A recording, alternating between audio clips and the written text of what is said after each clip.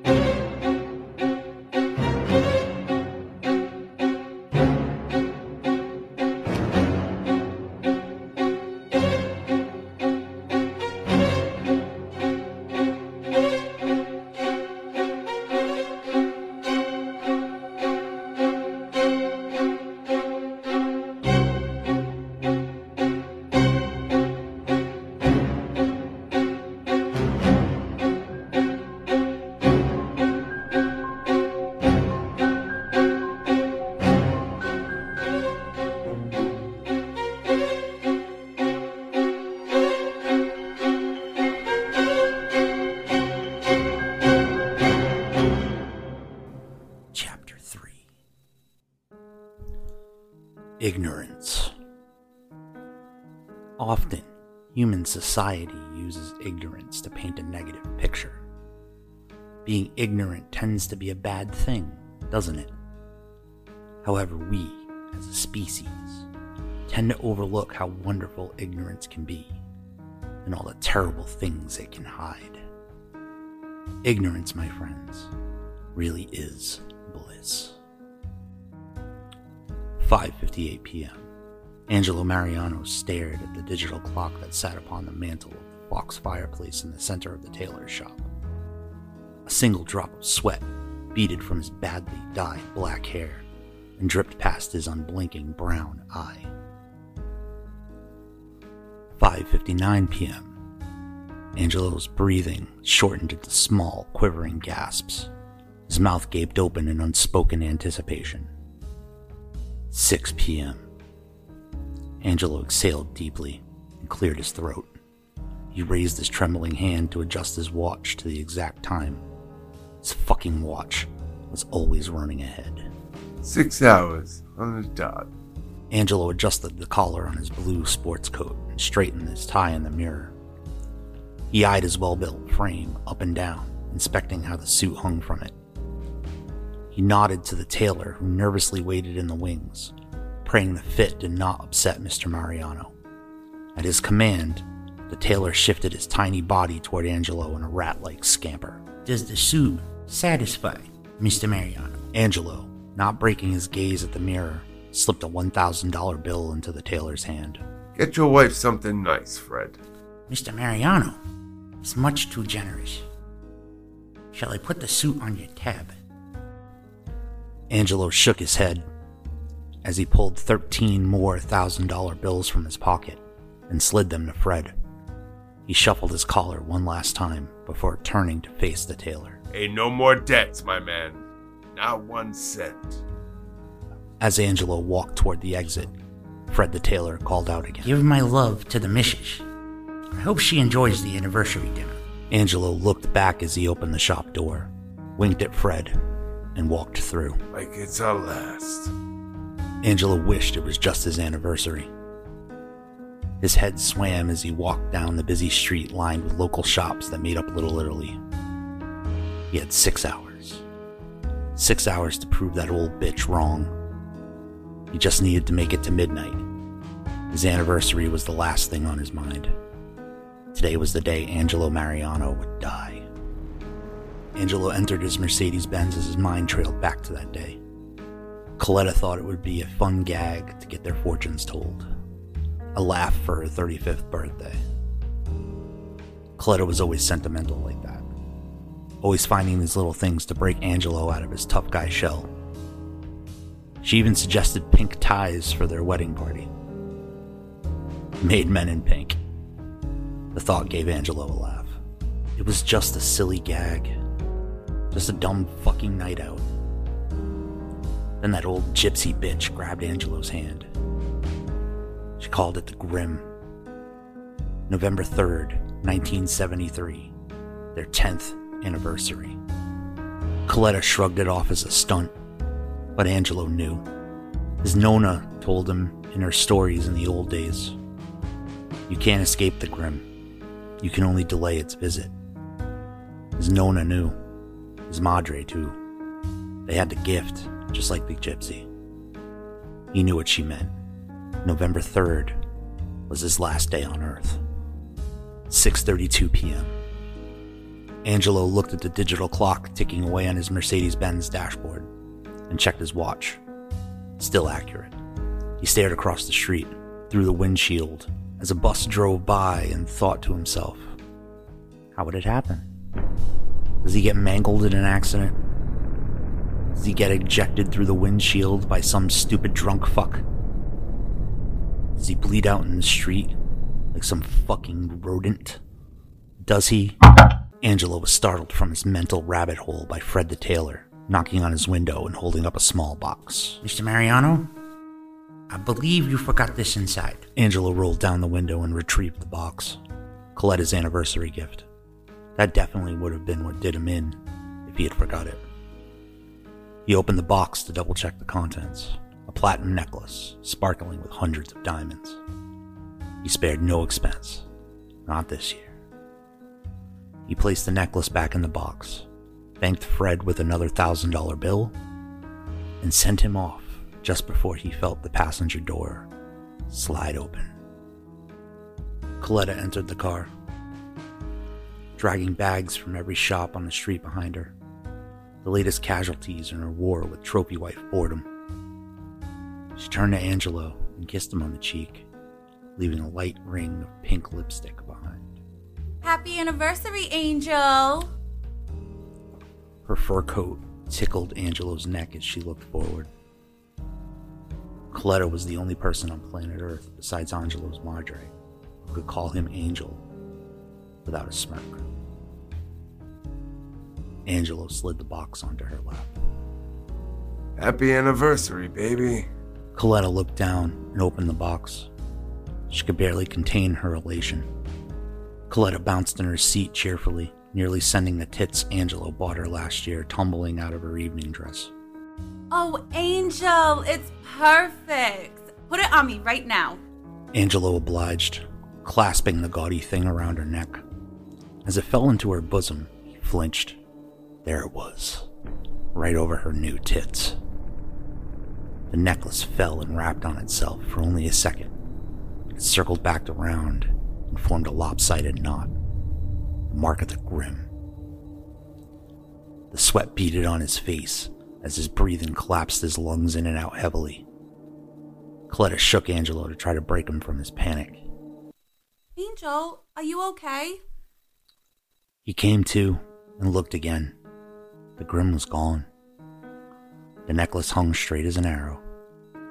He smiled at his wife and nodded in reassurance as they drove off. 8:12 p.m. Angelo tapped his watch as he stepped into Antonio's bistro with Coletta. The restaurant exploded in a chorus of greetings for the couple, echoing throughout the eatery. All of the boys were already there. A room full of Angelo's closest confidants. A room full of their children. A room full of their wives. Some of which he had made widows. A room full of vendettas, jealousies, and knives at his back. 100 ways to die, greeting him with a smile. Coletta shuffled ahead in her tight dress and fur coat and wrapped her arms around the only other man allowed to touch her in the building while keeping his fingers. Daddy! Mr. Sorvino clutched his daughter tightly, his short frame completely eclipsed by his daughter's tall, slender body. She pulled away and held up the necklace. Look what my angel got me for our anniversary. Mr. Sorvino smiled and nodded in approval. Hey, it's a good one. Mr. Sorvino winked at Angelo and waved Coletta away, who was more than happy to show off the jewelry to the other wives sitting in a tight huddle at the far corner of the restaurant, like a pit of vipers, with big hair and gaudy lipstick. Mr. Sorvino turned his smiling face to Angelo. Hey, Angelo, I got something to show you out back. Mr. Sorvino was the boss. He may as well have been God. He could turn Angelo into a greasy stain with a nod of his head. This is it, Angelo thought, as a chill crawled up from his gut through his spine. He'd seen it a dozen times. He'd done it 100 more. You get called into a quiet place, you walk in, you hear a split second of the whisper of a silenced gunshot, and then nothing. The big black. It's over. You're gone. How about this cake, huh? Mr. Sorvino stood by Antonio's head chef. Both men were smiling ear to ear. A two-tier recreation of Angelo and Coletta's wedding cake sat next to them on a tray. You think Coletta will like it? Angelo stood there, dumbfounded. Mr. Sorvino cocked an eyebrow as he stared in concern. You good, Chief?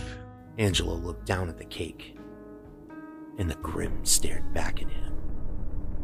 A rough-hewn noose drawn messily into the frosting. He hid his terror in front of the boss, biting his inner lip until he tasted blood. Cake? For the anniversary party, the one we're having right now?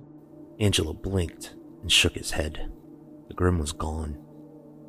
He shrugged it off and laughed nervously. Yeah, of course. The party. Yeah, she'll be thrilled. Mr. Sorvino eyed him up and down once more. When he was satisfied Angelo was okay, his cool smile returned, and he beamed with pride. Good. You kids deserve it. You go in there, settle with the missus. We'll take care of everything here, okay? I know we're in good hands, boss. Thanks. As Angelo turned to leave, he felt the chill come back. Mr. Sorvino was following him. Angelo recoiled slightly as an arm slid over his shoulder. Angelo, before you go, that thing with the guy, down in the place, we're all good, right? Angelo's mind drifted to the night before, when he buried Paulie's zigzags in a cornfield in some hick suburb over the bridge. Coletta was showing his wife the necklace in a booth on the other side of the restaurant as he stared at her. Another vendetta owed. Another bullet he may eat today. Angelo nodded at Mr. Sorvino. All good, boss. Mr. Sorvino gave Angelo's shoulder a soft pat of approval before letting him go. That's my boy. 11:02 p.m. Angelo nervously checked his watch, comparing the time to the wall clock hanging in the main dining room as they served the cake.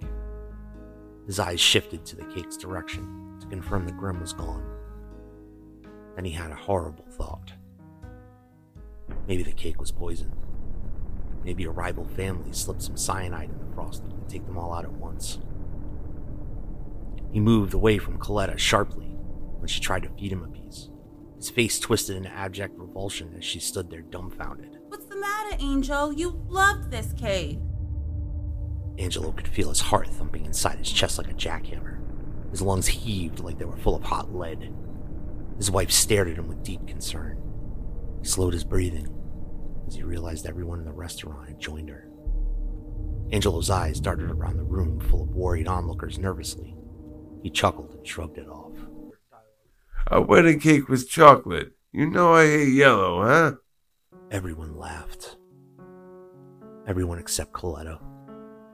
She could see through Angelo's bullshit with laser accuracy. She yanked Angelo in close with a sharp jerk and moved her mouth to his ear. What is wrong with you? I'm fine, I swear. You just surprised me is all. Is there anything we could get you, Mr. Mariano? Angelo turned to signal the waiter to fuck off, but froze as he stared up at his face. There, carved perfectly into his forehead, with streaks of blood running down into his eyes, stared the Grim.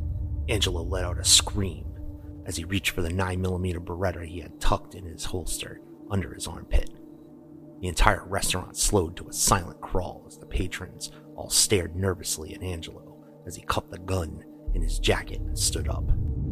You coming for me, huh? You the one? Coletta stood up and grabbed Angelo's arm, jerking it away from the gun. Angelo turned to her in surprise then turned back to the waiter. He stood there, silent and shaking. Piss ran down his leg and formed a dark stain on his pants. The Grim was no longer there. What is going on with you? The restaurant stared at Angelo in silence. They knew better than to speak out of turn. But Mr. Sorvino cleared his throat and finally spoke up. Angelo, go on and take a breath. 11:40 p.m. Angelo eyed his watch as Coletta wiped the sweat from his face with a wet napkin in Antonio's bathroom. The sweat wouldn't stop. It beaded under his suit and sheets. His heart jackhammered with no sign of ceasing. He just had 20 minutes. 20 more minutes and he'd prove that the nightmare was over.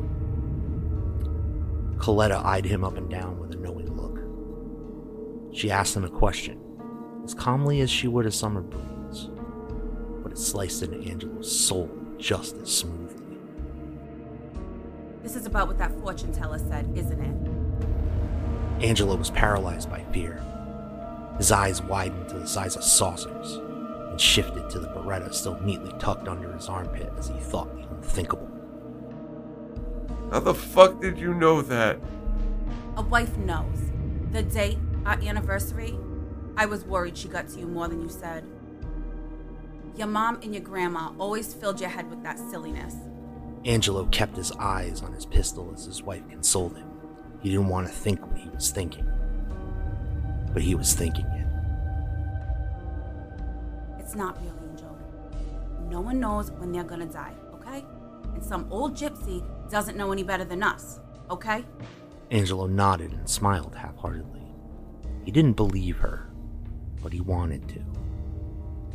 After a few moments, Coletta stood up. I'll give you a few to get it together, and then can we please enjoy the rest of the party? She laughed nervously before leaving the room. Angelo splashed some water on his face from the sink and stared himself down in the mirror. He slapped himself in the face lightly, a check to toughen himself up. Come on, Mariano, get it together. He checked his watch one last time. 11:55 p.m. 5 minutes. Home free. Angelo left the bathroom and began to walk toward the main dining room where he noticed it. His eyes shifted from one side of the room to the other in perplexion. Everyone was gone. All the patrons, Mr. Sorvino, the cake, all gone. All except one. He cased the empty dining room as he slowly approached the lone person standing at the center. Coletta stood there with her back turned to him, twirling a white umbrella that dripped red. Angelo slowly reached out to touch her shoulder when she suddenly spun in place. Angelo recoiled from his wife in terror and drew his Beretta. There his wife stood, staring at him, the grim carved deep into her forehead as the blood dripped down over her black eyes. She smiled. It's time, Angel. Angelo screamed at her in a flurry of rage and fear as he held the pistol on her. He checked his watch. Ah, you fucking bitch, I beat you. You're too fucking late. What are you doing, Angel? You were fucking nothing. The bullet hit Coletta's forehead in the dead center of the grim. He watched her slowly fall to the ground with pride. He beat it. He beat the fucking grim. Angelo felt something tear into his neck like a burning razor. He began to choke. He coughed into his hand, staining it deep red. He fell to his knees to see Mr. Sorvino drawing down on him with his own gun, tears filling his eyes, and a faint steam of smoke coming from the barrel. The dining room full of people stared at Angelo in terror as he fell to the floor. Coletta laid in front of him, a pool of blood from the back of her head seeping into the restaurant rug. As the final glimmers of light struggled to stay in his eyes, he looked up to the wall clock. 11:59 p.m. That fucking watch always ran fast.